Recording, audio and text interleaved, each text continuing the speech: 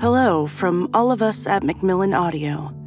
If you loved Ask Science and love learning and thinking about the ways our world works, there's a new audiobook that we know you'll love. In the Age of Resilience, Jeremy Rifkin delivers a sweeping new interpretation of the history of civilization and a transformative vision of how our species will thrive on an unpredictable Earth.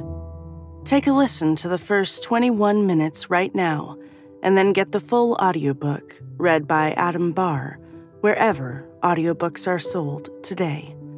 This book is available now.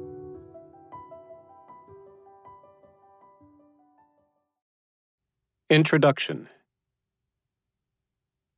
The viruses keep coming. The climate keeps warming.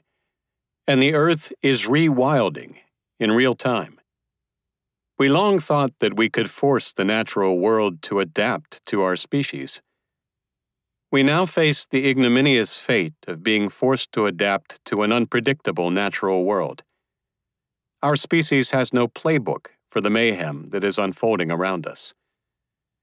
We are, by all accounts, the youngest mammalian species on Earth, with only a 200,000-year-long history. For most of that time, 95% or more, we lived pretty much like our fellow primates and mammals, as foragers and hunters, living off the land and adapting to the seasons, leaving just a skim of our imprint on the body of the Earth.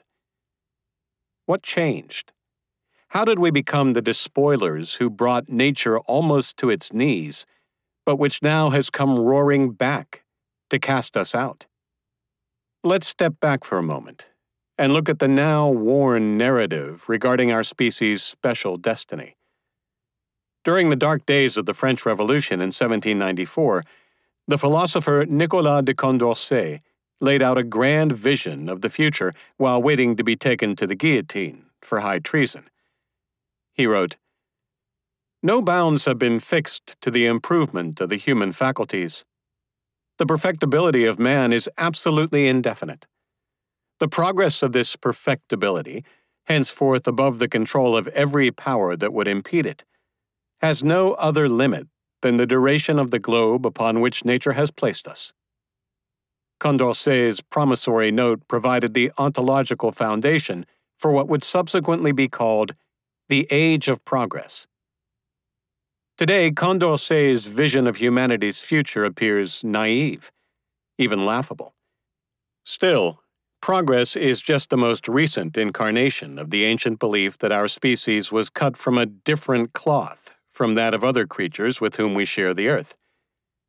While grudgingly admitting that Homo sapiens evolved from an ancestral pool dating back to the first glimmer of microbial life, we like to think that we are different. During the modern era, we tossed much of the theological world aside, but managed to keep hold of the Lord's promise to Adam and Eve that they and their heirs would have dominion over the fish of the sea, and over the fowl of the air, and over the cattle, and over all the earth, and over every creeping thing that creepeth upon the earth. That promise, still taken seriously, but without the religious overtones, has led to the collapse of our planetary ecosystems. If there is a change to be reckoned with, it's that we are beginning to realize that we never did have dominion, and that the agencies of nature are far more powerful than we thought. Our species now seems much smaller and less consequential in the bigger picture of life on Earth. People everywhere are scared. We are waking up to the hard reality that our species is to blame for the horrific carnage spreading across the Earth. The floods, droughts, wildfires, and hurricanes that are wreaking havoc and undermining economies and ecosystems around the world. We sense that planetary forces bigger than us, and not easily subdued by the means we have relied on in the past, are here to stay, with ominous repercussions. We are beginning to realize that our species and our fellow creatures are edging ever closer to an environmental abyss from which there is no return. And now, Warnings that human-induced climate change is taking us into the sixth mass extinction of life on Earth have moved from the fringes to the mainstream. The alarm bells are ringing everywhere.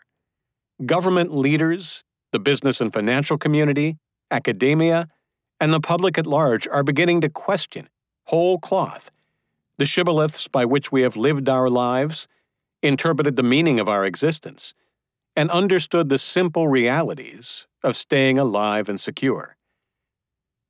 Although the age of progress is, for all intents and purposes, over, and only awaiting a proper postmortem, what's new and being heard from every quarter and getting louder and more determined is that we, the human race, need to rethink everything.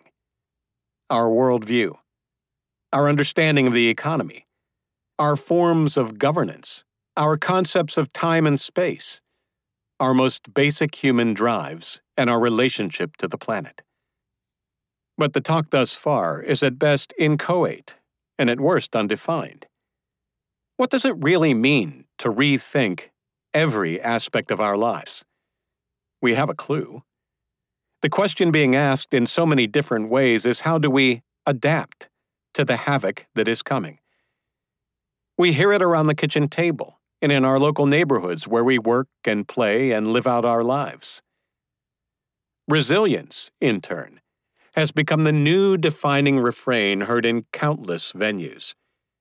It is how we are coming to define ourselves in a perilous future that is now at the front gates. The age of progress has given way to the age of resilience. Rethinking the essence of our species and its place on Earth marks the beginning of a new journey where nature is now the classroom. The great transformation from the age of progress to the age of resilience is already triggering a vast philosophical and psychological readjustment in the way our species perceives the world around us. At the root of the transition is a wholesale shift of our temporal and spatial orientation. The underlying temporal orientation that directed the entirety of the age of progress is efficiency.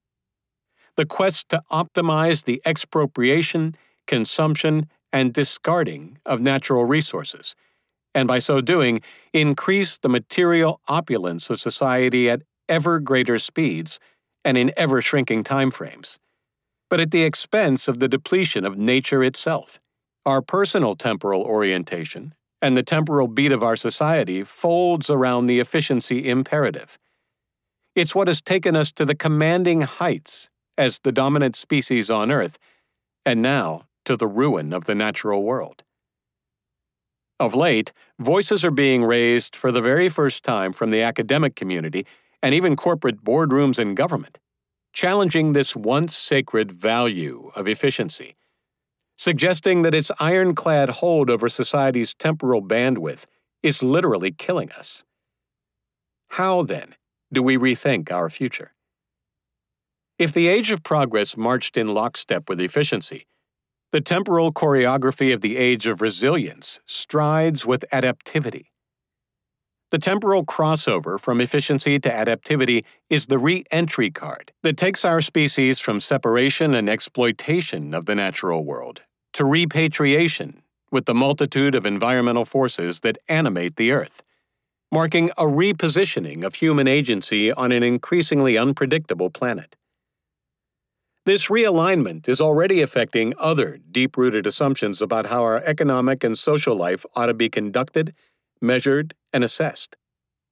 The handover from efficiency to adaptivity comes with sweeping changes in the economy and society, including the shift from productivity to regenerativity, growth to flourishing, ownership to access, seller-buyer markets to provider-user networks, linear processes to cybernetic processes, vertically integrated economies of scale to laterally integrated economies of scale, centralized value chains to distributed value chains, corporate conglomerates to agile, high-tech, small and medium-sized cooperatives, blockchained in fluid commons, intellectual property rights to open-source sharing of knowledge, zero-sum games to network effects, globalization to glocalization, consumerism to eco-stewardship, gross domestic product, GDP, to quality of life indicators, QLI,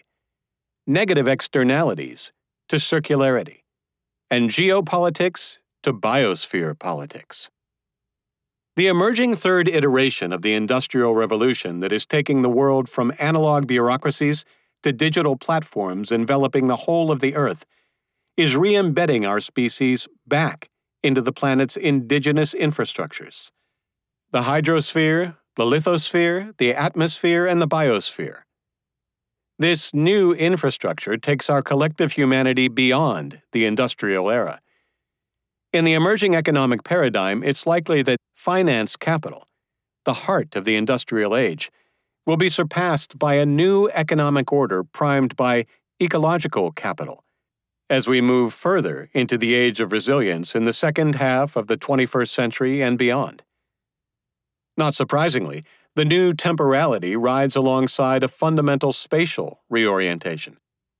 In the age of progress, space became synonymous with passive natural resources and governance with managing nature as property. In the age of resilience, space is made up of the planetary spheres that interact to establish the processes, patterns, and flows of an evolving Earth. We are also just beginning to understand that our own lives, and those of our fellow creatures, exist as processes, patterns, and flows. The idea that we are autonomous beings, acting on one another and the natural world, is being rethought by a new generation of physicists, chemists, and biologists on the cutting edge of scientific inquiry.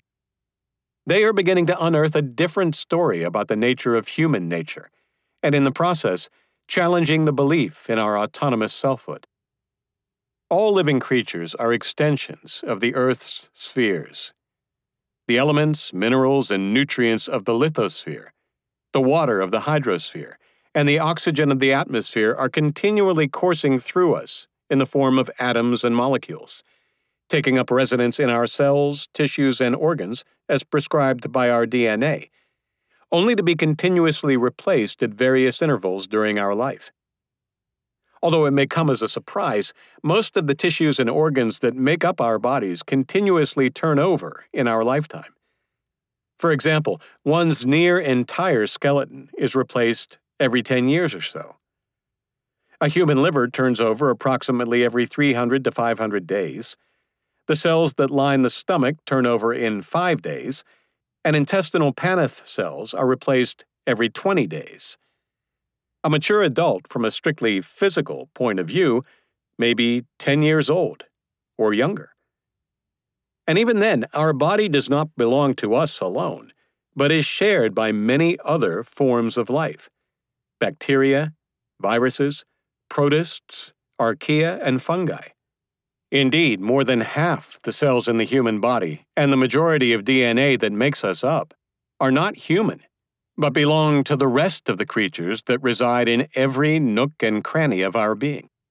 The point is, the Earth's species and ecosystems do not stop at the edge of our bodies, but rather continuously flow in and out of our bodies. Each of us is a semi-permeable membrane. We are of the planet literally and figuratively, which ought to shatter the cherished notion that our species is somehow separate from nature. Our inseparability from nature's flows is even more nuanced and intimate. Like every other species, we are made up of a multitude of biological clocks that continually adapt our internal bodily rhythms to the circadian day and the lunar, seasonal, and circannual rhythms that mark the daily rotation of the Earth and its annual passage around the Sun. Of late, we are also learning that endogenous and exogenous electromagnetic fields that crisscross every cell, tissue, and organ, and permeate the planet, also play a critical role in establishing the patterns by which our genes and cells line up and take form, and assist in maintaining bodily functions. We are of the Earth, to the very sinew of our being. Like the rethinking of our temporality, our emerging understanding of our extended spatiality as a species is also forcing a reevaluation of our relationship to our fellow creatures and our place on the Earth. With this comes fresh thinking about the nature of governance and how we see ourselves as a social organism. In the age of resilience, governance transitions from sovereignty over natural resources to stewardship of regional ecosystems. Bioregional governance, for its part, becomes far more distributed, with local communities taking on the responsibility of adapting to and stewarding their 19 kilometers of the Earth's biosphere that encompass the lithosphere, hydrosphere, and atmosphere, the region of Earth where life unfolds. In this very different world, where we break down the walls between civilization and naturalization, representative democracy, long held in high regard as the fairest and most inclusive governing model, is perceived as increasingly removed from the hands-on engagement with nature required of every member of our species. Already, representative democracy is beginning to make way in bits and pieces for distributed peerocracy, as a younger generation becomes active players in the governance of their bioregions. In the emerging era, the industrious and efficient citizen bystanders to governance, whose only responsibility is to vote for a small coterie of elected officials to represent their interests, gives over, in part, to active, peer-led citizen assemblies dedicated to stewarding their bioregions. There is already precedent for this, as nation-states have traditionally established citizen juries who are called upon to assess the guilt or innocence of their peers in criminal and civil court cases. These are just a smattering of developments that are only now rearing their head, as our species makes a historic pivot from the age of progress to the age of resilience. Other developments will emerge as we rethink our sense of agency in a highly animated planet that is evolving in unfathomable ways to which we will need to adapt if we are to survive and flourish. The pages that follow are a walkthrough of where we've come since our first Adam and Eve stood upright and ventured out from the Rift Valley of Africa onto the open savannas, and from there trekked across the continents. Our species is the great wayfarer of the world, in search of more than our daily subsistence. Something deeper and more restless churns inside us, a feeling no other creature possesses. We are in a relentless search, whether acknowledged or not, for the meaning of our existence. It's what moves us. But somewhere along the journey, we lost our way. For most of our time on Earth, our species, like all others, found means to continually adapt to the larger forces of nature unfolding around us. Then, 10,000 years ago, with the ending of the last ice age and the beginning of a temperate climate, christened the Holocene, we steered a Promethean new course, forcing nature to adapt to our species. With the rise of the hydraulic agricultural empires 5,000 years ago and, more recently, the proto-industrial and industrial revolutions of the late medieval and modern age, what we have come to call civilization, our journey has been marked by increasing domination over the natural world. And now our success, if we can call it that, is measured by a startling statistic. Although Homo sapiens makes up less than 1% of the Earth's total biomass, by 2005 we were using 24% of the net primary production from photosynthesis, and current trends project that we might use as much as 44% by 2050, leaving only 56% of the net primary production for the rest of the life on the planet.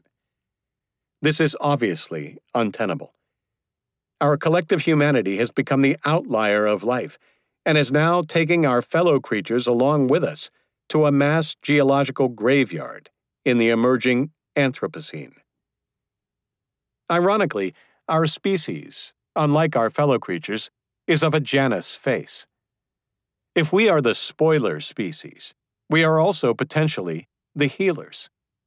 We have been blessed with a special quality wired into our neurocircuitry, the empathic impulse, that has shown itself to be elastic and capable of infinite expansion.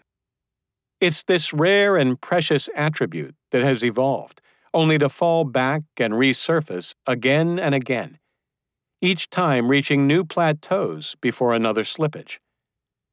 In recent years, A younger generation has begun to extend the empathic impulse beyond our own species to include our fellow creatures, all of whom are part of our evolutionary family. This is what biologists call biophilia consciousness, a hopeful sign of a new path forward. Anthropologists tell us we are among the most adaptive species.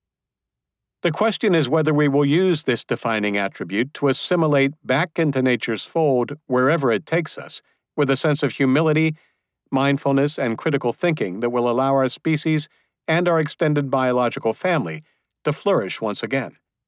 The great turnaround from adapting nature to our species to adapting our species back to nature will require abandoning the traditional Baconian approach to scientific inquiry, with its emphasis on wresting nature's secrets and seeing the Earth as a resource and commodity for our species' exclusive consumption.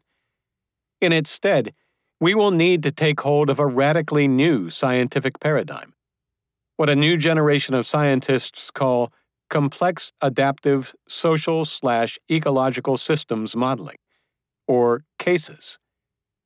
This new approach to science views nature as a life source rather than a resource, and perceives the Earth as a complex, self-organizing, and self-evolving system, whose trajectory is ultimately unknowable in advance, and therefore requires a science of anticipation and vigilant adaptation rather than forced preemption.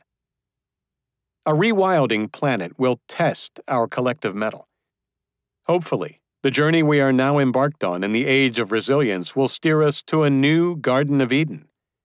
But this time, not as master, but as kindred spirit with our fellow creatures, with whom we share our earthly home.